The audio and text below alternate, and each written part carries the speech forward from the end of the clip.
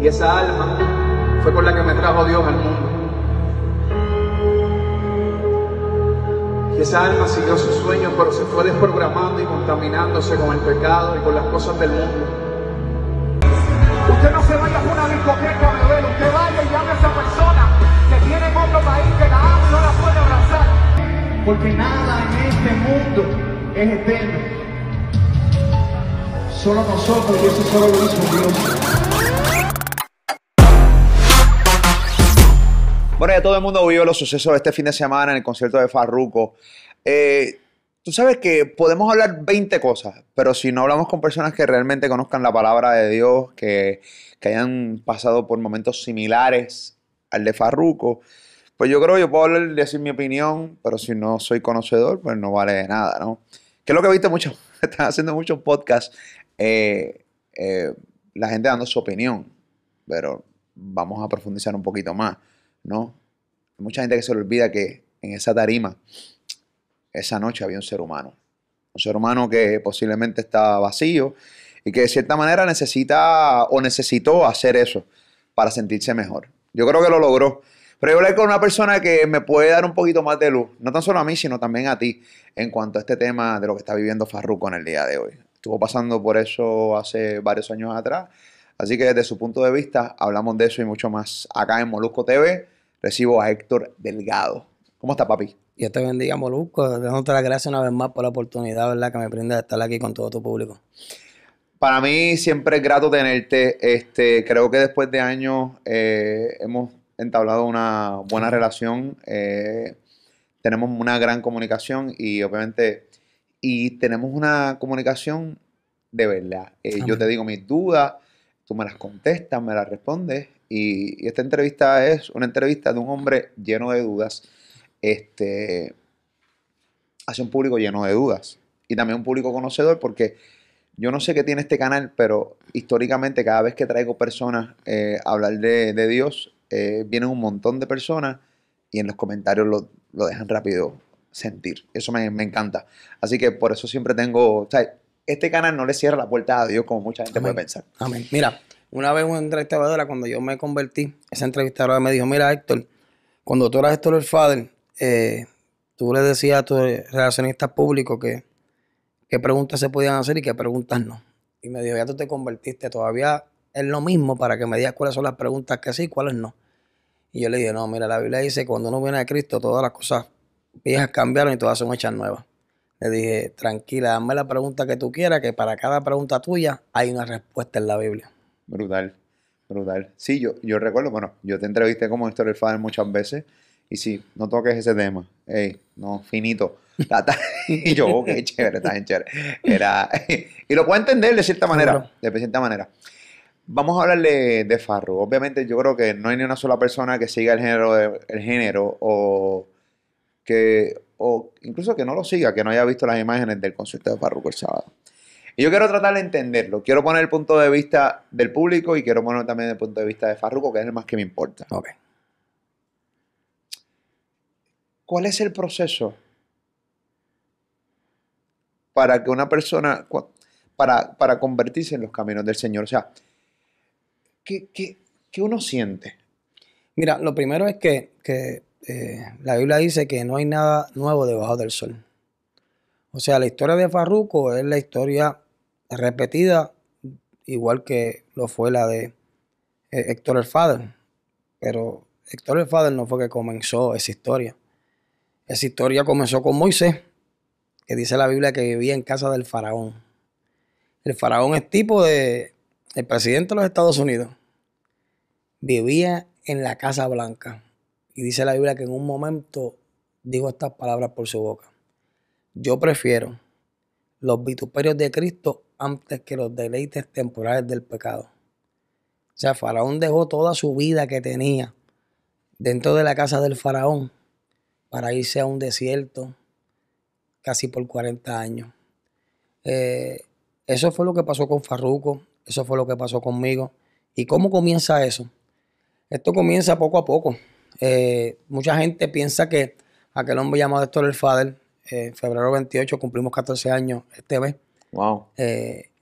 Fue el día que él tomó la decisión. No, Yo siempre he dicho que, mira, yo era uno de los tipos más analíticos que había en el género. Bueno, cuando se mencionaban para aquel tiempo, ¿verdad? Los primeros 5 raperos más pegados tenían que mencionar a Héctor el Father.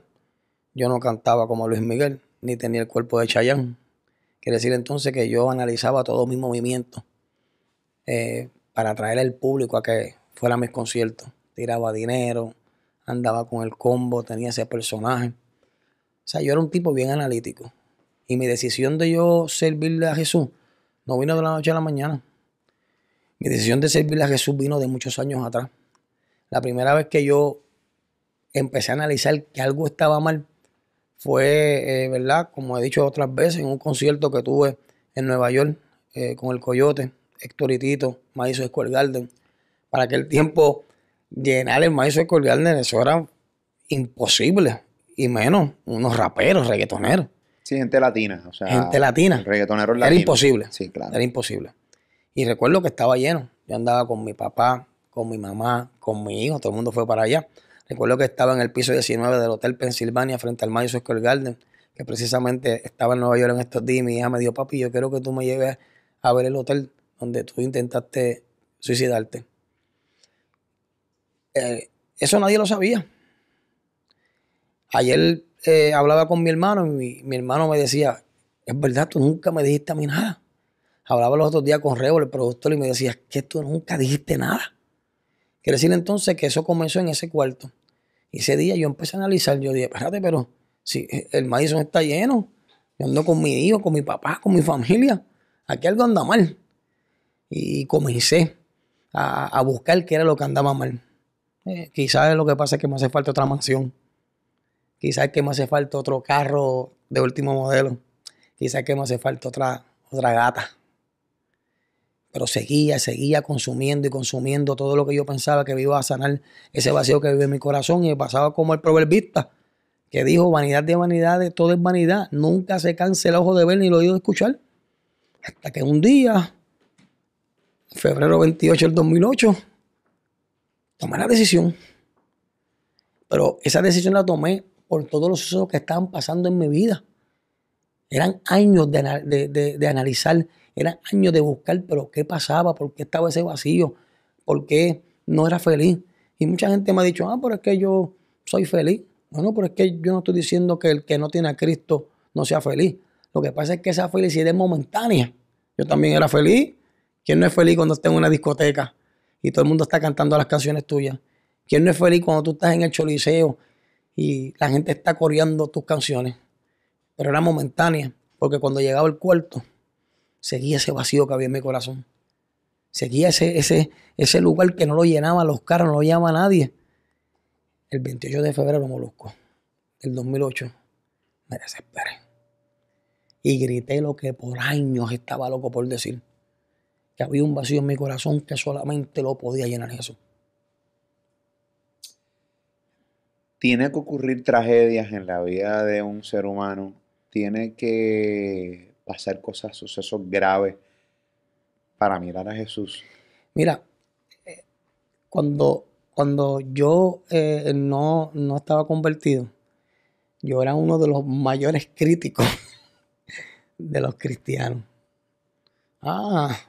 Qué mamey. Fulano buscó a Dios cuando se buscó el rebulo. Fulano buscó a Dios cuando la mujer lo dejó. Fulano buscó a Dios porque es que nosotros criticamos porque no conocemos a Dios. Claro. Pero cuando tú buscas el carácter de Dios, la Biblia dice en Oseas 2, versículo 14, que Dios nos lleva al desierto para hablar a nuestro corazón. Salmo 78, versículo 34, dice la Biblia, si los hacía morir, entonces buscaban a Dios y se acordaban de que Dios era su único refugio. Pero ese morir no es literal, porque Dios no es un Dios de muertos. Quiere decir que muchas veces Dios permite esos momentos difíciles, por no decir todas las veces. ¿Sabes qué? Para que nosotros lo miremos a Él. Es la verdad. Es la verdad. La tristeza, el dolor, es el megáfono de Dios para que la gente lo mire.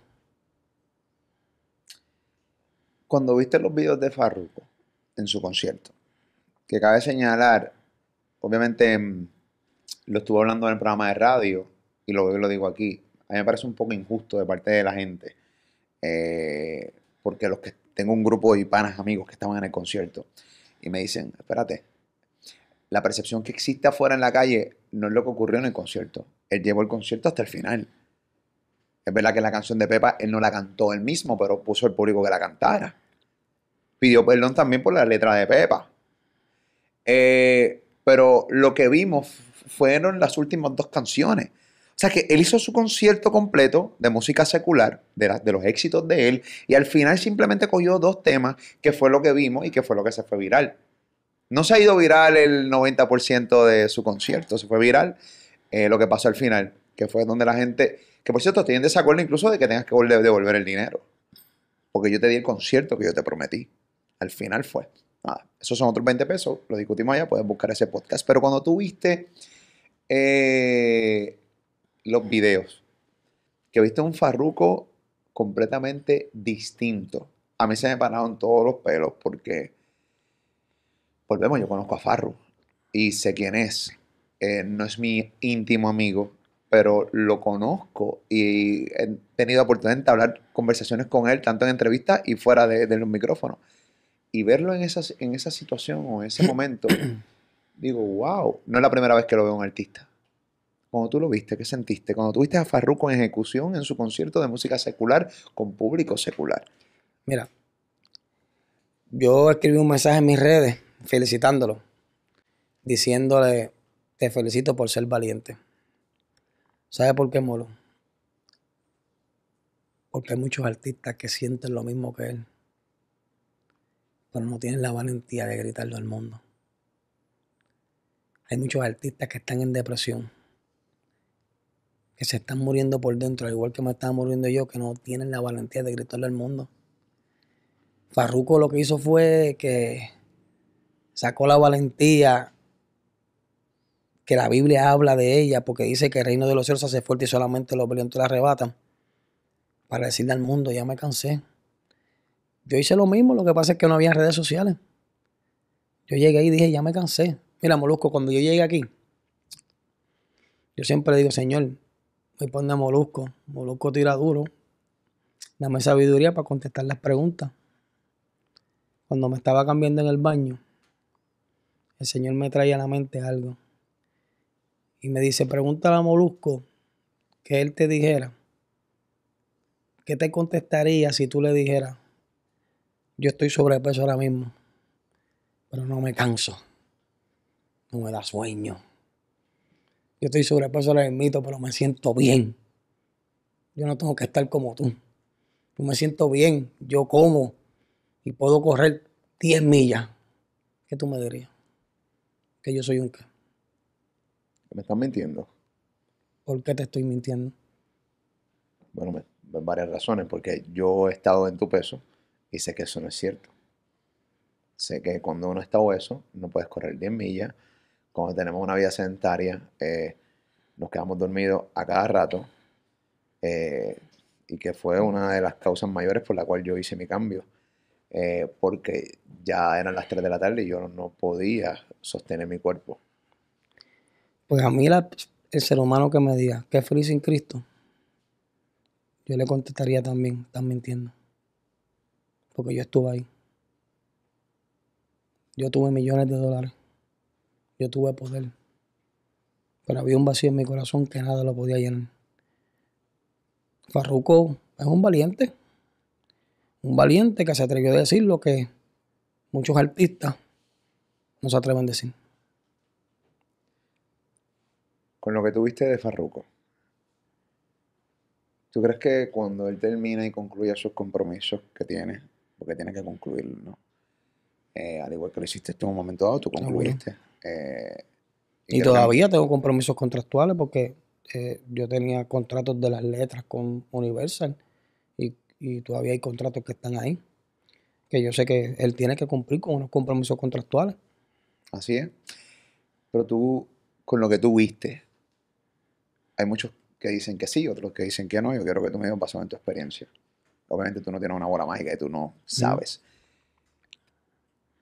¿Tú crees que haya que Farruko algún día vuelva después que salga de todos sus compromisos a cantar música secular? ¿Tú crees que realmente esto es inminente, que Farruko se convirtió o va a seguir los caminos de Jesús? Mira, eso es, por eso yo pedí oración por él. Farruko entró ahora en una novedad de vida. Una novedad de vida que va a estar plagada de muchas pruebas, va a estar plagada de muchas situaciones, en la cual pues él tiene que mantenerse fuerte, porque la realidad es que cuando yo me convertí, la gente piensa que lo difícil fue dejarlo todo, pero lo difícil es mantenerse sin volver a buscar ese todo. Quiere decir que ciertamente estamos orando por él, para que Dios no solamente le dé la fortaleza para permanecer, para que él también pues pueda permanecer en este evangelio puro y santo que Dios nos dejó. Pero para él nada es imposible. Dios nos da un libre albedrío. A mí nadie me está obligando a estar aquí. A mí me han ofrecido millones de dólares para regresar al mundo y yo puedo aceptarlo y volver a cantar. Pero yo me he mantenido, ¿verdad? Hago mis ejercicios para mantenerme aquí. Una de las cosas que me hace estar aquí es el agradecimiento al Señor, porque se supone que yo estuviera muerto, que estuviera quizás preso. Y eso me hace estar aquí. Hay muchas cosas que Farruko va a tener que hacer para poder permanecer, ¿verdad? En eso que él creyó. Yo sé que Dios lo puede hacer y estoy orando porque sé que Él es una pieza muy importante para el reino de Dios en este último tiempo, pero decirte que no pudiera pasar te estaría mintiendo, porque pues eso ha pasado con otras personas. Hay muchos artistas que se han convertido, no solamente de este género, de otros géneros, ¿verdad? Que después que aceptan al Señor se han vuelto hacia atrás. Pues yo no quiero que ese sea el caso de Farruko, ¿verdad? Yo quiero que él permanezca, porque yo sé con lo que él chocó. Yo sé con lo que él chocó, con lo que él chocó yo lo probé. Hace poco llegué a un puesto de gasolina y había un adicto y me dijo, Héctor, ¿cómo tú estás? Te bendiga, papá, ¿estás bien? Y cuando iba a empezar a hablar, él me dijo, cógelo con calma, no venga como los cristianos que vienen aquí, chacho, que le empiezan a meterse a uno palabras y se le quieren meter uno por dentro. ¿Sabes? No venga con eso, yo con calma. Y yo le digo, pues tú sabes qué, que yo era igual. A mí me sacaban por techo esos cristianos que se me querían meter por dentro para hablarme de Jesús. Le dije, hasta que yo conocí a Jesús. Ahora estoy en el otro lado de la cancha. Ahora yo también me le quiero meter por dentro a la gente. ¿Tú sabes por qué? Porque cuando yo llegué aquí, lo primero que tú me miraste fue la barriga. ¿Yo? Seguro que sí. ¿Por qué? Porque tú desearías que todos los que estamos sobrepeso vivieran lo que tú estás viviendo. ¿Cierto o falso? Sí, pero incluso hice una página de Instagram aparte que se llama Jorge Pavón PR para que la gente viera mi proceso y eso, pero no soy creyente en decirle a la gente, tirotearlos con eso. Bueno, no. No, si me preguntas te voy a hablar de mi experiencia. Por eso, para los que quieran. A mí los que quieran. Pero a mí cada vez que me coge me dice, ¿qué pasó? Tienes que hacerlo porque tú estás disfrutando de algo. Sí, pero igual que Cholo. Pero yo te lo estoy, de Cholongo, claro, tu manejo. Pero la realidad es que en el caso yo te lo digo a ti, porque mucha gente te necesita. Y todo el mundo sabe que si uno sigue así, va a llegar el momento en que... Lo voy a hacer. Te dije que le tengo miedo a la aguja. A las operaciones. Sí, pero no tienes que operarte. Yo tampoco voy a decir a la gente, tienes que hacerte la bariátrica. No, eso fue una decisión mía. Pero yo te entiendo. El punto que te quiero traer es que tú desearías que toda persona viva la experiencia que tú estás viviendo. Sí, porque cuando llegan tu vida aquí no van a querer volver para atrás. Pues eso mismito fue lo que pasó con Farruko. Lo que pasó conmigo. De momento, chocamos con esta verdad y nos desesperamos porque queremos que todo el mundo sepa que esto es real. Mira, Molusco, mira, tú me conoces a mí. Nosotros nos conocemos desde mucho antes. ¿Tú te crees que si esto no fuera real yo estuviera aquí? ¿Tú te crees que si esto tuviera una milésima de mentira yo estuviera aquí? Yo era un negociante. Si yo estuviera en el mundo ahora, tú sabes todo el dinero que yo estuviera haciendo en el género. ¿Y tú crees que yo me estoy negando a eso por una emoción? ¿Tú crees que Farruko en el pic de su carrera, escuche bien, en el pic de su carrera, tiene alrededor de 2 canciones que son las más pegadas en el mundo entero? En el pic de tu carrera, tú decirle al mundo Esto no es. Esto no es. Eso no puede ser una emoción. Lo que pasa es, como te dije, que él chocó con lo que yo choqué y con lo que todos van a chocar. Unos primero, otros segundo, otros tercero, pero todos vamos a chocar. Y aun si no chocan en vida, la Biblia dice que toda rodilla se doblará ante él. Un día estaremos delante de él. Y tristemente, ahí van a chocar. Ahorita me dijiste algo que me trabajó, y es que nadie es feliz sin Jesús. Eso es bien debatible, pero yo creo que a ciencia cierta nadie tiene la respuesta real. Eso es mi manera de pensar. Incluso mucha gente posiblemente que es feliz y no sigue los caminos de Jesús, pero sigue una buena vida. Porque yo lo veo de la siguiente manera. Hay gente que tiene una vida al garete, muy al garete, sin entrar en detalle. Y pues realmente siente un vacío, ha cogido demasiados cantazos y pues al final del día pues dice, mira, mano, ya no puedo más. Y entonces pues decide ir por los caminos de Jesús. Pero hay gente que no ha tenido una vida desenfrenada, una vida al garete, ha tenido una buena vida. Es verdad que lo más seguro no sigue los caminos de Jesús. Incluso hasta son ateos, pero son felices. Eso no es posible. Jesús dijo, mi paz os dejo, mi paz os doy. La paz que yo doy no es como el mundo la da. Jesús no dijo que en el mundo tú no vas a tener paz. Tú tienes paz. Lo que Jesús dijo es, no es como la mía. Tú tienes paz cuando está todo tranquilo, todo bien. Pero cuando te llaman y te dicen que no estoy hablando de ti, me voy a coger yo de ejemplo, Dios te cuide siempre. Pero me puedes coger el ejemplo, no tengo problema. Pero no quiero coger yo de ejemplo. Cuando te llaman, tú siendo Héctor el Father, y te dicen, ¿dónde tú estás? Bendición, mami. Estoy aquí con los muchachos. Estamos celebrando que llenamos el Choliseo 2 veces cuando nadie lo podía llenar. Vete al cuarto aparte, que tengo que decirte algo. Ok, ¿qué pasó? Tu papá tiene cáncer terminal.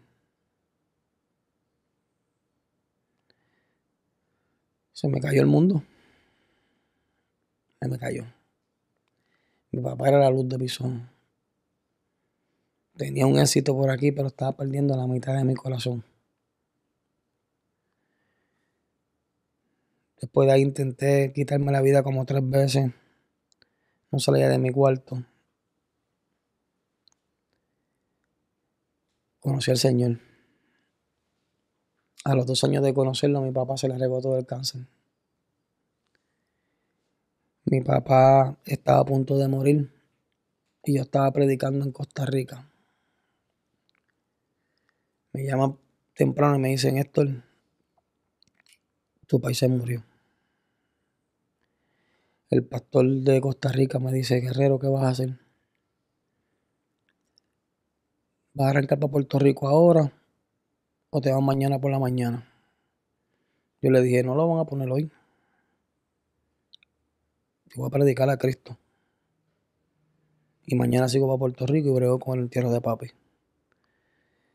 Cuando llegué acá todo el mundo estaba asustado. Decían, su papá era la luz de sus ojos. Esta yo creo que no la va a aguantar. Muchos pensaban que iba a apartarme. Recuerdo que llegué al funeral. No solamente enterré a mi padre, sino que fui el predicador en su funeral. Recuerdo que se me han acercado muchas personas y me dijeron, ¿de dónde tú sacaste esa paz? ¿De dónde tú sacaste esa tranquilidad? Jesús dijo, mi paz os dejo, mi paz os doy. La paz que yo doy no es como el mundo la da. Sí, tú puedes ser feliz hasta que llegue el momento difícil. Hasta que te des cuenta que el dinero no puede sanar un familiar. Hasta que te des cuenta que el divorcio está rondando tu casa y los carros, la tarjeta, el mármol, la piscina. No pudo sostener ese matrimonio. Ahí se va la felicidad. Y ahí es que entra la felicidad que da Jesús. Que aún yo enterrando a mi hermano hace 1 año y medio atrás porque murió por COVID, lo lloré. pero no estaba depresivo porque tenía la felicidad que Dios da. Esa es la diferencia, Molusco. Pero siempre tiene que haber una desgracia para uno creer. O sea, siempre Es tiene que que la haber una vida... desgracia para uno ver. No, Porque, es que ¿por qué no podemos, sí, como seres humanos, ver antes? pero tú me estás diciendo, sí, porque hay otros que lo ven antes. Mi pastora, Migdalia Angulo, nunca, el testimonio de ella es que nunca ha estado en el mundo. Ella toda la vida ha estado en Jesús. Porque hay Sí, gente hay que... gente que nace en el Evangelio, es una realidad. Hay gente que... Eso Pero es cierto. hay otras personas, ¿sabes qué? Que tienen que darse cuenta en ese momento triste que hay dos felicidades. Está la felicidad completa que ofrece Jesús y la felicidad momentánea. Está la paz completa que ofrece Jesús y la paz momentánea. Por eso es que hay gente que Dios tiene que llevarlos al desierto para que reconozcan esa felicidad. Reconozcan, ¿sabes qué? Esa paz que solamente la da Jesús. Por eso te dije, Jesús dijo, fíjese, mi paz os dejo, mi paz os doy. La paz que yo doy no es como el mundo la da. Él está diciendo, no, hay gente que en el mundo tiene paz, pero no es como la mía.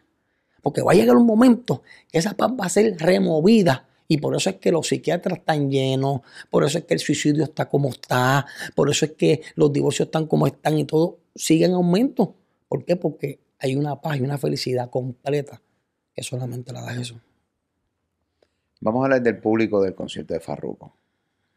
Hay un público que está de acuerdo con lo que hizo, que lo respeta, incluso lo más sobre el público que no comparte lo que hizo, pero que tampoco lo ataca. Y está el público que básicamente el video que yo subí en mi cuenta de Twitter se ha ido viral. Va para 200,000 views en mi cuenta de Twitter. Y hay de todo. Y hay un tweet bien famoso de un chamaco que escribió, por ejemplo, bueno, yo puse, llegó el momento, Farruko se presentó en el concierto de Miami y predicó durante el show. Según varias personas presentes, Farruko pidió perdón por la letra de Pepa y sonó el tema, pero no lo cantó. Hay múltiples reacciones en las redes. ¿Qué opinas? Y de repente hay una persona que comentó que estuvo guiando 2 horas y que él no pagó para que le estén predicando. Y incluso le deseó el mal. Le dijo, no voy a decirle la palabra aquí porque no vale la pena. Yo lo puse en Molusco Urban News. Lady Hotel, la reportera que hace reportajes para este canal, pues lo estuvo publicando. Ok, este era el lugar para hacerlo. O sea, tenemos que entender que seguramente allí habían ateos o gente que simplemente no querían escuchar hablar de Dios allí, que fueron simplemente para escuchar una música de party. Y después Farruko básicamente termina diciendo, no vayas a la discoteca, abraza a tu mamá, abraza a tu papá, abraza a tu esposa, abraza a tu familia, vestido de negro completo. El aura completamente distinta de Farruko. Mucha gente, había muchos sentimientos encontrados en ese público. Era el lugar. Hay un Farruko que, al igual que Hector Delgado, al igual que Robin Williams, al igual que Michael Jackson, se está ahogando. Se estaban ahogando. Y de momento le tiraron un salvavidas. Y cogió ese salvavidas. Yo tratar de decirte a ti si era el lugar o no era el lugar, sería yo tratar de meterme en lo que está sintiendo ese hombre que encontró un salvavidas. Cuando yo me convertí al Señor, yo le predicaba hasta a los gatos. Yo quería que todo el mundo, como aún lo quiero, encontrara ese salvavidas. Solamente el que está en una depresión como la que yo pasé, una depresión como la que pasó Michael Jackson, que lo llevó a la muerte, una depresión como la que pasó Robin Williams, que lo llevó a la muerte. Solamente el que esté en una depresión como esa y se encuentra un salvavidas va a entender lo que le pasó a Farruko. Escucha bien. Yo siempre he aprendido que para tener misericordia tengo que sentarme en el lugar de la otra persona. Los que lo están criticando, los puedo entender.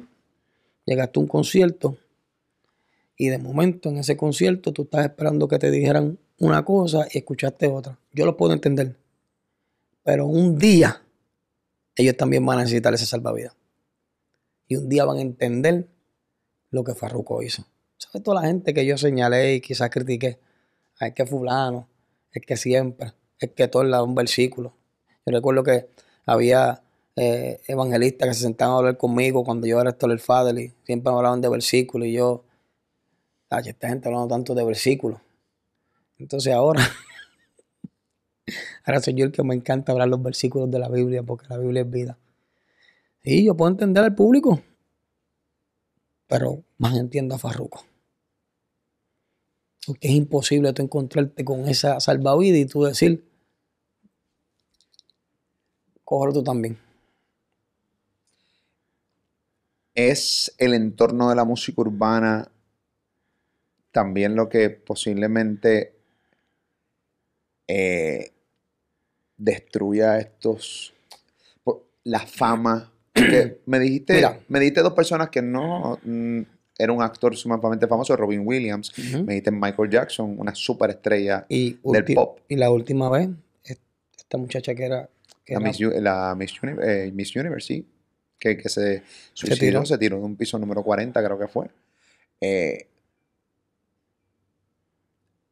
O sea que no lo cataloguemos como la música urbana, la fama en general. Mira, la Biblia dice en Romanos 15, versículo 4, que lo que antes se escribió para nuestra enseñanza.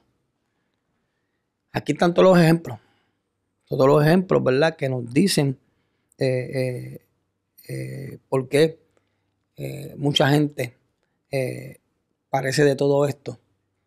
Y es por la fama y el poder. Fíjate que cuando Jesús sale de su retiro en el desierto, se le aparece Satanás y le dice, si tú me sirves a mí, te postras ante mí, yo te voy a dar todos estos reinos y todo este poder. Le estaba diciendo, te voy a dar poder y fama.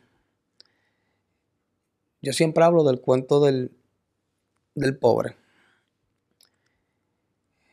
El cuento del pobre es el que cuando yo tenga esto voy a ser feliz. Cuando yo tenga esto voy a estar contento. El problema es que ¿por qué se ataca tanto a los artistas y la gente que tiene tanto dinero y tanto poder? Porque ya que tú lo tienes, ahí empieza la desilusión de tu alma. Ahí es que tú empiezas a decir, ya lo tengo. Ya tengo la mansión. Ya tengo el carro. Ya tengo el dinero.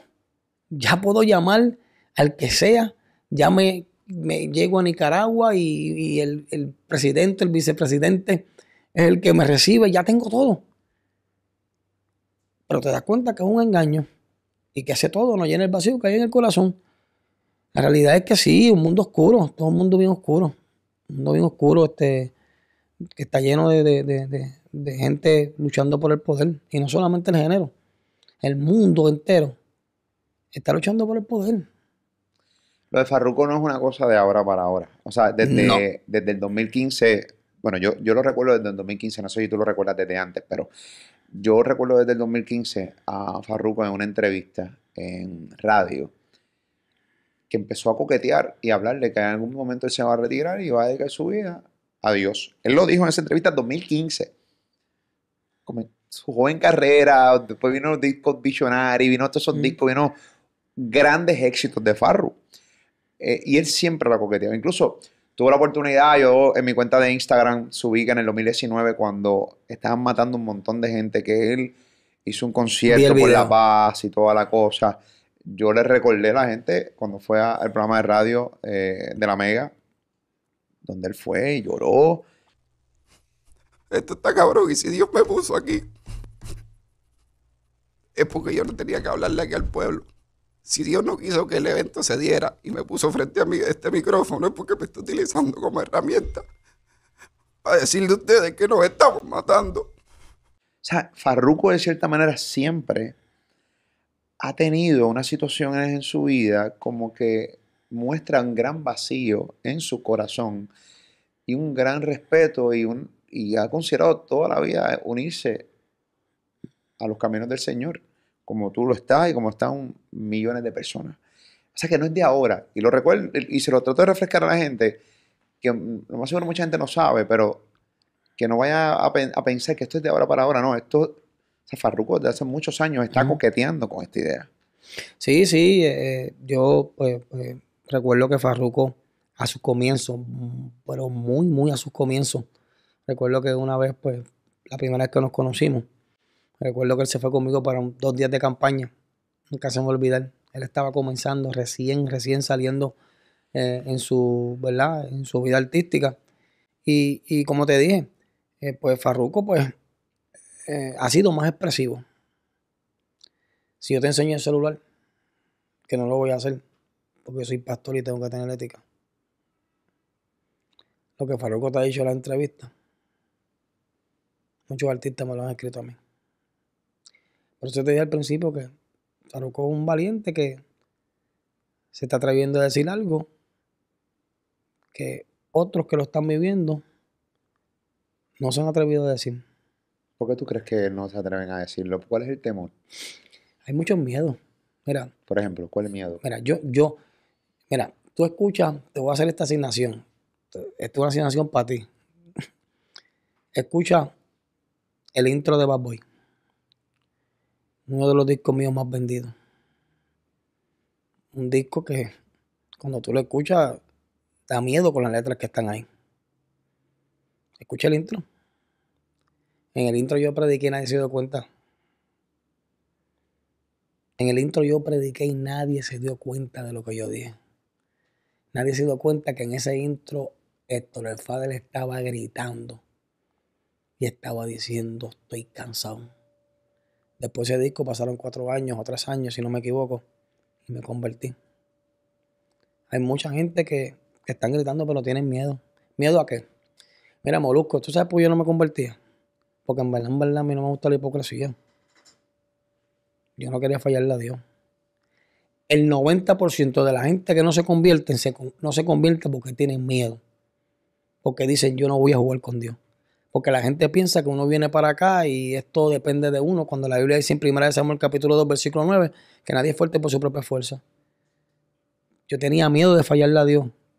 Primero, que yo era un rebulero. No me gustaba que nadie me faltara respeto. Si alguien me faltaba respeto, automáticamente no pasaban 2 segundos que tenía que recibir la contestación mía. Yo dije: yo no voy para el evangelio. El primer hermano de la iglesia que me falta respeto va a tener problemas conmigo. Entonces yo no voy para allá a jugar con Dios. Yo era un mujeriego.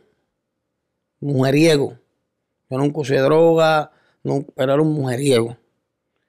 No voy para allá porque yo tenía miedo. Yo no voy para allá a jugar con Dios. Yo nunca voy a serle fiel a mi esposa, entonces voy a estar yo ahí hablando de un Dios y entonces yo por ahí adulterando. Todo era miedo. Hasta que un día no pude más nada. Y me acerqué al Señor. Y ahí entendí que Dios cambia. Llevo 14 años con una sola mujer y estoy enchulado. No me hacía falta más ninguna. Me han faltado respeto. Me han faltado respeto. Una vez un hombre saliendo de un culto me dio una bofetada. Recuerdo que me dio la bofetada, bajé la cabeza y le dije: Dios te bendiga. ¿Sabes? Toda la gente del género que desde que yo me convertí me ha faltado respeto. ¿Cuándo tú me has visto a mí contestando? Recuerdo que una vez me hiciste una pregunta y te dije: yo no voy a hablar nada, ni para defenderme, que yo sepa que voy a herir a otro. ¿Sabes cuántas mentiras yo he escuchado que han dicho en entrevistas? Que yo le hice esto al Fadel, esto, que aquello, que lo otro. ¿Cuándo tú me has visto que yo he contestado? Nunca. Porque mi visión ahora es que las almas se conviertan. Y si tienen que pasarme por encima, pisotearme para llegar a Jesús, si Jesús lo humillaron para que yo llegara a salvarme. Ciertamente mucha gente no se convierte por los miedos, por el miedo a no fallarle a Dios. Dices que llevas 14 años con la misma mujer y me crea la duda, ¿cómo corre una relación luego de tantas infidelidades? ¿Cómo corre esto? O sea, ¿cómo ya no surge el tema a mitad de camino? borrón y cuenta nueva. Es que lo que pasa, pero si yo te estoy diciendo que esto es algo, Molusco, que por eso es que yo le dije al adicto, yo también ahora me le quiero meter por dentro a las personas, porque es que es algo que yo lo puedo sostener con pruebas. Mi esposa era la mujer más rencorosa del mundo. La seguridad mía que yo tenía, la mayor vez era por mi esposa, porque llegaba a las discotecas y me quería prender todas las muchachas que yo andaba con ella. Mi esposa era rencorosa. Uno de los temores que yo tenía era, yo no voy a volver con ella, porque la realidad es que esto va a ser todos los días diciendo, me hiciste esto, me hiciste un hijo fuera del matrimonio, esto, lo otro. Molusco, yo estoy delante de la presencia del Señor. Yo llevo 14 años con mi esposa. Nunca me ha hablado de algo del pasado. Cuando me ha hablado de parejas del pasado es para tripearme. Eso solamente lo hace Dios. Eso solamente lo hace Dios. Si tú escucharas el testimonio del matrimonio de Julio, el testimonio del matrimonio de Julio, si tú lo escucharas, tú dices, no puede ser. Voltio. Sí. Tú dices, no puede ser. Es más, un día debería hacer un podcast con ellos dos. Tú vas a decir, no puede ser. Es que eso no puede ser. Cuando tú escuchabas ayer a Alex Trujillo predicando, diciendo que el que le mató al hermano ha llenado el vacío que su hermano le dejó, tú vas a decirle que no puede ser, porque es imposible humanamente tú perdonar al que mató a tu hermano y vivir con él. Entonces, ¿qué pasa? Eso solamente lo hace el Señor. Mi matrimonio lo restauró el Señor.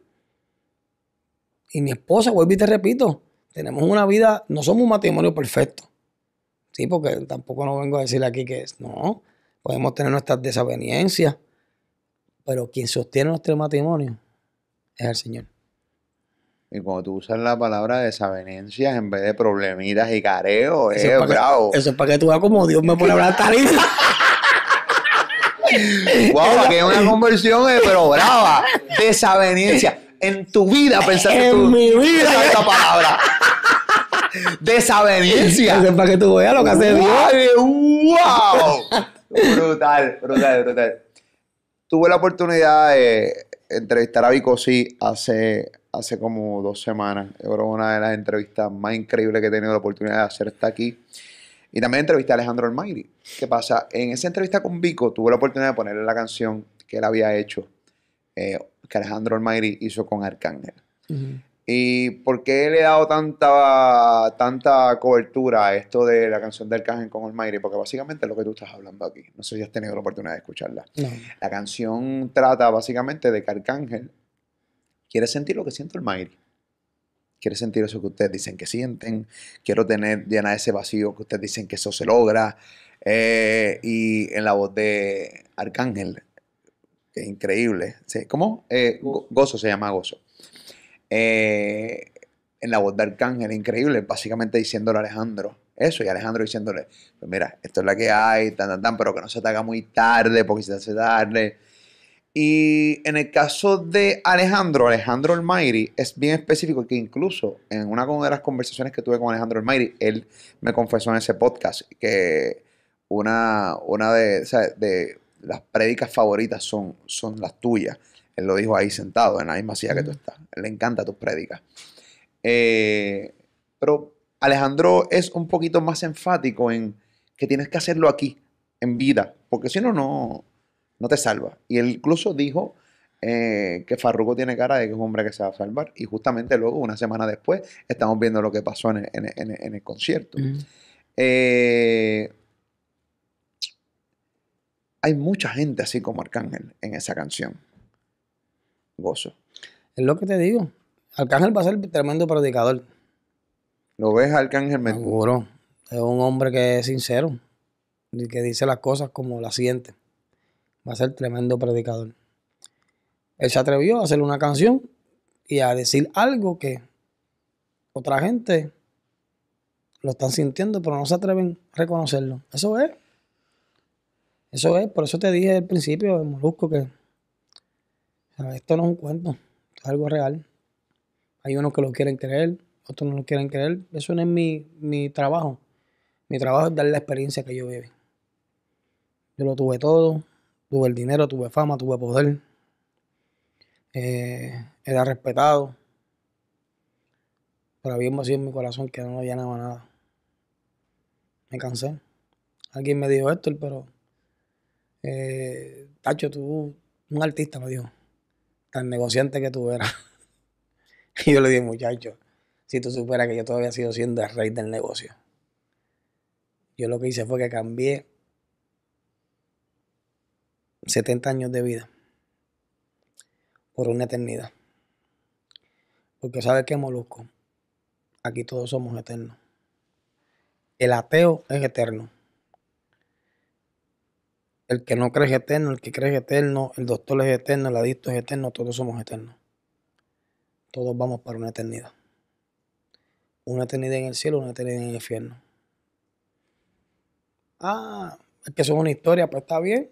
Pues va a pasar como Pedrito, que la maestra le dijo, mira, mañana me van a traer una historia verídica que haya ocurrido en el mundo. Es pa' nota, el que no traiga la historia se cuelga. Ay, ya llegó Edwincito al otro día. ¿De qué vas a hablar? Voy a hablar de Nelson Mandela. La maestra dijo, dame la historia de Nelson Mandela. Tienes A. ¿De qué tú vas a hablar, Wilito? Wilito dijo, bueno, yo voy a hablar de Cuba y de Fidel, de esa historia. ¡Wow! Pedrito, ¿de qué tú vas a hablar? Yo voy a hablar de Jonás. Pero espérate, Pedrito. Le dijo la maestra, ¿cómo que tú vas a hablar de Jonás? Yo hablé aquí y dije que tiene que ser historias verídicas. Pero maestra, eso es verídico, eso está en la palabra del Señor. Eso lo escribieron hombres. Eso no son historias verídicas. Estamos hablando de historias verídicas, de cosas que existieron en verdad. Maestra, esta es la palabra de Dios, impregnada en letra. Lo que está escrito aquí fue Dios que lo escribió a través de los hombres. La maestra se molestó. Le dijo, tú parece que quieres colgarte. Yo tengo una pregunta. Esa historia que tú hablas de Jonás, de ese Dios imaginario, si cuando tú llegas al supuesto cielo, tú no te encuentras a Jonás. Perrito le dijo, tranquilo maestra, que cuando usted llegue al infierno, le manda salud de parte mía, porque uno de los dos lados va a estar. Un día vamos a saber. Mira, esto es sencillo. Esto es para los ateos. Para el que no cree en el Señor. Si la teoría de ellos fuera cierta, que no es cierta y pongo mi cabeza en un picador, pero vamos a sentarnos en el lado de ellos. Si la teoría del ateo fuera cierta de que Dios no existe, de que es imaginario, de que estamos perdiendo el tiempo, perdí el tiempo con gusto. Porque desde que me acerqué a ese Dios imaginario, que tú piensas que no existe, se me restauró el matrimonio. Ya no soy infiel. Ya no tengo depresión. Ya no quiero matarme. Ya mami no se va a acostar preocupada porque van a llamar que mataron a Héctor. Todo lo que me ha hecho ese Dios imaginario es bien. Si al final del camino ese Dios imaginario no existía, ese Dios me hizo bien. Y todo el que se acerque a ese Dios imaginario le hace bien. Matrimonio restaurado, gente libertada de suicidio, gente libertada de depresión.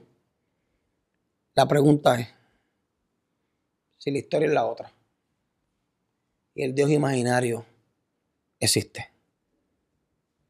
La Biblia dice que el que no se encuentra escrito en el libro de la vida será echado al lago de fuego.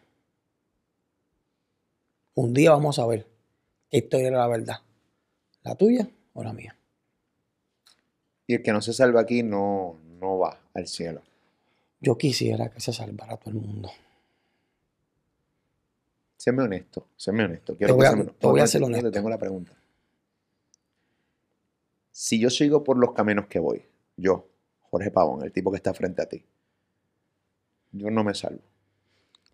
Te voy a ser bien honesto. Yo voy hoy para el programa tuyo de la Mega y voy a poner allí varias canciones. No quiero que esté Ali. Voy a sentar a un pana mío. Y el programa no va a ser a las 5. A las 5 empieza, a las 3. A las 2. A las 2. 2 a 7. 2 a 7. No va a ser a las 2, lo voy a cambiar a las 6 de la tarde. Tú me vas a decir, no. Tú no puedes hacer eso. Porque ese programa ¿de quién es? Es tuyo. Inclusive tú tienes un contrato con la Mega. ¿Tú puedes hacer en ese programa lo que te da la gana? En cierta manera. En cierta manera sí, pero obviamente bajo una regla. Bajo una regla. Aquí están las reglas. No me las inventé yo. La Biblia dice que el que no se encuentra escrito en el libro de la vida se la echa al lago de fuego.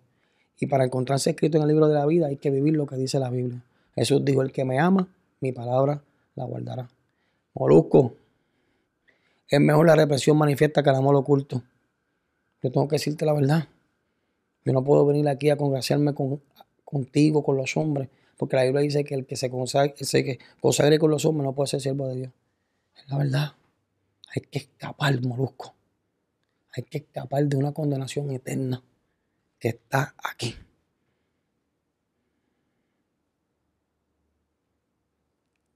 Si está ahí, está ahí. No se puede hacer más nada. Ahora, fíjate, yo tengo el mismo pensamiento que tú. Por eso es que yo me preguntaron los otros días, ¿qué tú crees de Bad Bunny? Me preguntó una persona. Yo me imagino que estaba esperando que yo zumbara 4 rafagazos. Claro, normal. Y yo le dije, yo creo de Bad Bunny lo mismo que Dios creía de mí. No estoy aplaudiendo lo que está haciendo porque está fuera de lo bíblico. Pero había una pastora, Molusco, que cuando yo era el Father, ¿sabe lo que hacía? Ponía la mano en el televisor y decía, Señor, yo lo reclamo para ti. Señor, yo lo reclamo para ti. Y el que la gente pensaba que porque cantaba vamos a matarnos, dale, sácala, úsala. Que si yo te preguntaba para aquel tiempo 5 raperos que se fueran a convertir, ¿tú hubieras pensado en mí? Difícilmente hubieras pensado en mí.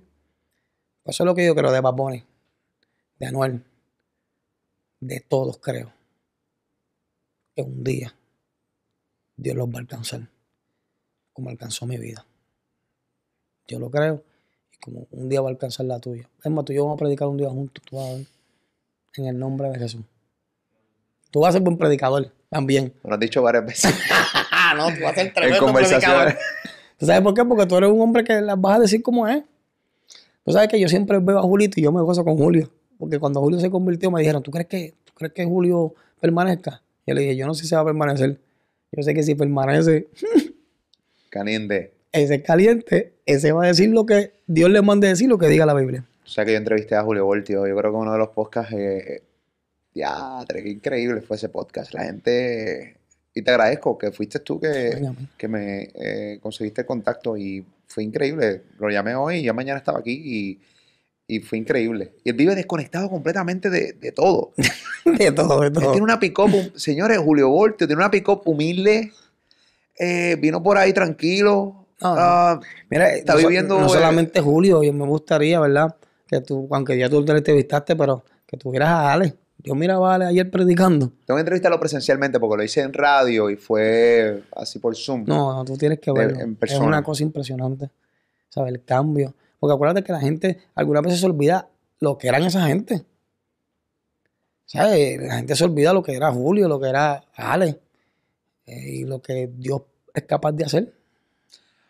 Yo entrevisté a Yomo, otro boscotón más. Es un entrevistón de 7 pares. Y siempre que uno habla con Yomo, de más está decir que sale tu tema. Tú fuiste el que descubriste a Yomo, tú fuiste el que le diste la plataforma. Él básicamente vive 100% agradecido de eso, pero la vida de Yomo realmente ha sido una vida de tormentos. Yomo ha tenido una vida bien complicada, bien difícil. Y él dice, yo todavía le soy leal a Héctor. Y yo le pregunté por qué él todavía no sigue los caminos del Señor. ¿Por qué tú no estás ahí? Me dicen, tranquilo, que en su momento... Creo que me explicó y me dijo, él me dijo, no, lo que pasa es que yo estoy cubriendo la parte de acá. Y de cierta manera yo puedo especular. Es que no está listo todavía. Y que él entiende que le queda todavía por demostrar dentro del mundo secular. Eso soy yo No estoy en su cerebro. Lo respeto muchísimo. No sé si viste ese pedazo de la entrevista cuando habló de ti, pero Yomo, ¿qué tal tu relación con Yomo hoy? No, Yomo. La comunicación, ¿lo Mira, ves también en los caminos del Señor? Yomo es uno de los tipos más leales, como él dice. Es uno de los tipos más leales que yo he conocido. Tenemos comunicación. Hace poco nos vimos. Y yo sé que él va a terminar acá. Miedo. Miedo. Miedo. No solamente él, muchos. No, loco, muchos tienen miedo. Tienen el deseo, tienen las ganas, pero tienen miedo. Mira, yo hablo con artistas que me dicen, mira esto, yo no voy para la iglesia porque tengo miedo. Porque tengo miedo a que cuando vaya para la iglesia pase al frente por una oración y cuando pase al frente por esa oración, tengo miedo que me tiren una foto, que la suban en las redes, ya van a empezar a decir, viste, fulano está buscando de Dios, ya todo es un revolú, ya todo se va a virar. Muchos miedos, muchos miedos. Estamos ante una generación que es bien difícil tratar de ocultar algo que está pasando en tu vida. Ujú. En el momento te fuiste a correr para el morro y tú no grabaste, pero te grabó medio mundo y ya todo el mundo sabe que estabas corriendo por el morro. Exacto. De No hay momento manera. fuiste a comer con tu esposa para un restaurante, no querías que nadie lo supiera, alguien sacó el celular, te tiró una foto, Moluco estaba comiendo. Y hay tantos miedos, ¿verdad?, de estos muchachos. Pero yo sé que, al igual que pasó conmigo, con Farruko, con Julio, yo sé que también va a pasar con ellos. Sácame de duda de algo. Tengo dos dudas. Primero, del escrito del Alfa, que él dijo que le prometió al Señor que de aquí a 4 años él se iba a convertir. Y así como él, hay mucha gente, ¿no? Que como que pone tiempo. Y pues tuve una conversación con Ali. Ali es un tipo, obviamente, pues no como tú, pero conoce la palabra Seguro. y tiene Biblia y coge clase bíblica y pues tiene temor, ¿no? Amén. Y entonces pues básicamente él dio sus puntos y dijo que mira, mano, lo que pasa es que puede decir 4 años, pero y si Dios no lo quiera, él mañana se va. O sea que no podemos ponerle tiempo a eso. Yo creo que eso es cuando primero Dios lo diga, Ujú. 1 y 2. O sea, también yo creo que es parte de los miedos. Ponerle 4 años, ¿entiendes? ¿Cómo Mira, tú lo ves? acuérdate que muchas veces, pues, estos muchachos, es lo que te estoy diciendo, Molo, Miedo. miedo. Entonces, pero sin embargo, ya tú sabes que la Biblia dice que de la abundancia del corazón habla la boca. De la abundancia del corazón habla la boca. De lo más que tú tienes en tu corazón es lo que tu boca habla. Ya tú sabes que ese muchacho, el alfa, está diciendo que en su corazón hay un vacío que solamente lo llena Dios. Y él dice, de aquí a 4 años, ciertamente no, eso lo decide Dios. Pero es un tipo familiar, un tipo Muy bueno. en Pero su para que tú casa, veas, con su esposa, para que con tú sus veas, hijos, pero un sin tipo bueno. embargo, pero sin embargo dice, en 4 años yo termino ahí. Exacto. Porque quiere decir entonces que él sabe que ahí está la verdadera felicidad. Como te dije, Molusco, yo te digo, esto no es un cuento de hadas. Yo no estoy aquí por una emoción, no estoy aquí por tratar de convencer a nadie. Ya yo llevo 14 años ya. A lo mejor yo quería convencer los primeros 3 años, ya llevo 14 años. ¿Tú crees que esto es una emoción, 14 años estando aquí? Negándome a la mejor época monetaria de la música. ¿Cierto o falso? ¿Cierto? Cientos de Con- millones de dólares. Con algo tengo que haber chocado yo. Tengo que haber chocado con algo. Y ese fue con eso. Los profetas, los profetas, hay profetas.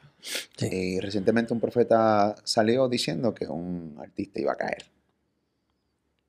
A mí me estuvo un poco malo, me incomodó. Ujú. No soy conocedor de la palabra, estoy bien lejos de serlo. Pero como ser humano, pensante y que tiene criterio, pues no me gustó. Incluso Ali, que es un tipo más conocedor que yo, pues tampoco le gustó. Y mucha gente no le gustó. No me tiene que gustar. Obviamente di mi opinión porque lo hizo público. Y te pregunto a ti, porque realmente esto existe, los profetas. Los profetas existen y siempre han existido. Lo único es que hoy en día, pues tristemente, ha habido una excesiva ebullición de profetas, pero ciertamente hay profetas. Y este profeta que habló, ¿verdad? Dios lo ha usado para dar otras profecías. Yo lo conozco personalmente, ¿verdad? No compartimos mucho, pero sí Dios lo ha usado para hablar otras profecías. Pero la Biblia dice esto. La Biblia dice que cuando el profeta habla, si se cumple la palabra que el profeta dijo, el profeta es de Dios. Si no se cumple, pues entonces no es de Dios. Ciertamente, yo sé que Él ha dicho muchas profecías que se han cumplido. Por eso, pues, hay que esperar. Pero yo sé que Dios todavía usa profetas. Eso existe y está en la Biblia. Larry Over también en los caminos del Señor. Almighty, Farruko. Los otros días vi un meme que decía la compañía de Carbon Fiber. ¿Cómo se llama? Carbon Fiber de Farru. Larry Over, Almighty, Farruko. Los tres. En esa misma compañía está Ankar. Las letras de Ankar, de más está decir, todo el mundo sabe cómo son las letras de Ankar. Ahora, ¿qué va a pasar? Porque Ankar está bajo ese sello. Está Farru, Larry Over, y obviamente ya Almighty no es parte de ese sello, pero lo fue. ¿Cómo uno trabaja eso? Bueno, ¿verdad? Hablando de mi persona, cuando yo me convertí, cada cual, pues, ¿verdad? Por su lado. Sí, por su lado. Uno, ¿verdad? Pues firmaron con otro sello. Gold Star Music, yo se lo regalé a Cholo. Yo, pues, pienso que, ¿verdad? Ahora Farruko, pues, todos esos artistas tendrán que entonces buscar, ¿verdad? Nueva oportunidad, nuevos negocios. Como hicieron, ¿verdad? Mucha gente de la compañía de Gold Star Music. Así. Así es. Héctor, gracias por estar conmigo. Gracias a ti, yo me gozo. Yo quiero decirte que de las personas que más me gusta que me entrevisten eres tú. Así que yo también me gozo, ¿verdad? Y sé que Dios está tratando contigo. También de cierta manera quiero darte la bienvenida a este canal de YouTube. No había tenido la oportunidad todavía de anunciarlo oficialmente, pero ya sí. Y quiero que me digas y que seas honesto. Tuvimos una conversación que quiero que la hagas pública, porque yo creo que es como tú has crecido como ser humano, como persona y como hombre de Dios. Y como has tenido la oportunidad de serme honesto. ¿Entiendes? Yo le hice la invitación a Hector Delgado para que sea parte de Molusco TV. Yo quiero, cuando dije al principio que yo no le cierro las puertas a Dios en mi canal es porque es la verdad. Y Dios lo sabe, yo estoy bien tranquilo con eso. Y quería, y quiero, y va a pasar, que los domingos aquí en Molusco TV, Hector Delgado va a tener su espacio. ¿Por qué? Porque una de las razones cuando nos sentamos a diseñar lo que queríamos y lo que él quería, porque básicamente el concepto es tuyo, es que tú estabas buscando un lugar y yo también íbamos por la misma línea de tú tienes tus plataformas, pero ahí ya la gente está siguiendo los caminos de Dios. Amén. Hay que ir a lugares donde realmente no hay que escuchen palabras. Y obviamente en este canal llega tanta gente que nosotros no tenemos ni idea. Nosotros que somos los dueños del canal, nosotros no tenemos ni idea de la cantidad de gente que llega a Molusco TV. Y vas a tener tu espacio por seasons de los domingos acá en Molusco TV. Y quiero darte la bienvenida oficialmente al canal. No, te doy las gracias. Yo te agradezco. ¿Sabes por qué? Porque no todo el mundo le da un espacio a Dios. Porque acuérdate que no soy yo. En ese podcast que se va a llamar Conocerás la Verdad, donde vamos a tener testimonios impactantes de gente que Dios sacó de ese mundo narcotráfico, como Alex Trujillo, Berto el Indio, no, unos testimonios impactantes. No todo el mundo le da esa oportunidad a Dios. Y yo te felicito por eso. Y te doy las gracias. Te doy las gracias y vamos a estar aquí. Vamos a estar todos los domingos aquí con testimonios impactantes. Ya comenzamos. Ayer mismo estábamos grabando uno de los primeros programas. Y te doy gracias, de verdad. Hay muchas vidas que necesitan escuchar, ¿verdad? Lo que Dios hizo con estos hombres, lo que hizo conmigo, que también lo puedo hacer con ellos. Tuviste la ley de no estar en este canal de YouTube. Y me fuiste sumamente... ¿Quieres que lo cuente? No, bueno, si no quieres contarlo yo... Tranquilo. Yo soy un libro abierto. Y por eso es que voy a ser buen predicador, te lo digo. No, yo soy un libro abierto y volvemos, yo fallo mucho. Y de mis fallos he aprendido. Amén. Y me encanta fallar porque aprendo. Seguro. A no cometer los mismos errores todo el tiempo. Entonces, eso es una virtud. Pero, claro, pero también aquí, obviamente, distintos criterios. Somos seres humanos completamente distintos, en carriles completamente distintos. No, y yo pero también aprendo. Esas situaciones también Dios las permite para que yo aprenda. Porque la realidad es que ya, ¿verdad? Que tú me das permiso. Tú me llamaste y me dijiste, yo estuve a ley de decirte que no. Yo, ¿verdad? Había hablado con Molusco, me siento con Molusco, me dice, vamos a hacer el programa, que esto y lo otro. Yo le digo, tengo esta idea. Y él me dice, vamos para adelante. La cuestión es que pasan 2 semanas y Molusco hizo un comentario de Adán y Eva. Y la cuestión es que, chacho, yo hice un comentario y salí por el techo. Chacho, y de no, yo no puedo estar ahí. Yo no puedo estar ahí. La cuestión es que cuando digo que no puedo estar ahí, mi esposa me dice, papi, pero vamos a orar. Vamos a orar. Vamos a ponerte a señalar al Señor. Si esto no es de Dios, fíjate, Molusco tiene un montón de trabajo. No te va a llamar más nada. Si esto es de Dios, Él te va a llamar para el programa. Pasaron 3 semanas, casi un mes. De momento tú me dejas un mensaje. Y cuando yo escuché esa voz tuya, sentí la voz de Dios que me dijo, ¿y cómo van a creer en mí si no hay nadie que les predique? Yo recuerdo que te llamé y te dije, mira, Molusco, yo te tengo que ser bien sincero. Yo estaba por el techo contigo. Y yo en verdad, te iba a llamar a decirte, Molusco, yo no voy a estar en tu canal. Por esto, por lo otro, pero Dios me dijo que tiene que estar ahí. Y te dije, me acuerdo que te dije, Molusco, Dios tiene algo contigo. Dios tiene algo contigo porque el yo estar en este canal con ese podcast es una directriz de Dios. Y Dios no hace sesión de personas, pero no es tan insistente con todo el mundo. Así que, nada, aquí estamos. Estamos ready. Papi, bienvenido a Molusco TV. A ver, así que, pendiente todo el mundo. Los domingos venimos con un podcast, ¿verdad? Muy profundo, ¿verdad? No solamente van a ser entrevistas, sino que vamos a estar viendo al lugar de los hechos. Por ejemplo, pues ayer estaban entrevistando a Berto el Indio. Berto el Indio fue un hombre que controló todo el área este. Río Grande, Fajardo, para los tiempos de los 90, un hombre muy temido. Vamos a estar entrevistando a la gente de Residencial. Gente que quizás le hizo daño en un momento. Wow. El contenido va a estar increíble. Sí, no, de verdad que va a estar increíble. Que va a ser algo bien bonito. Lo vamos a hacer también con Alex Trujillo. Lo vamos a hacer. Así que gracias, te digo gracias y vamos para adelante. Gracias a ti por tu honestidad. Fidelia, tu honestidad para mí vale mucho. Y nada, hemos tenido 1572 conversaciones. La única que quería que hicieras pública fue la que hiciste ahora. Además, no. Pero nada, me llena de orgullo que estés acá. Así que nada, Hector Delgado, corillo.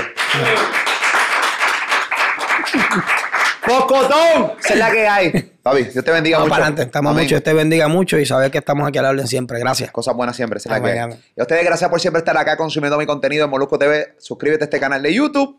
Seguimos creciendo, seguimos metiendo contenido increíble para todos ustedes, de San Juan, Puerto Rico, para el mundo. Te bonita.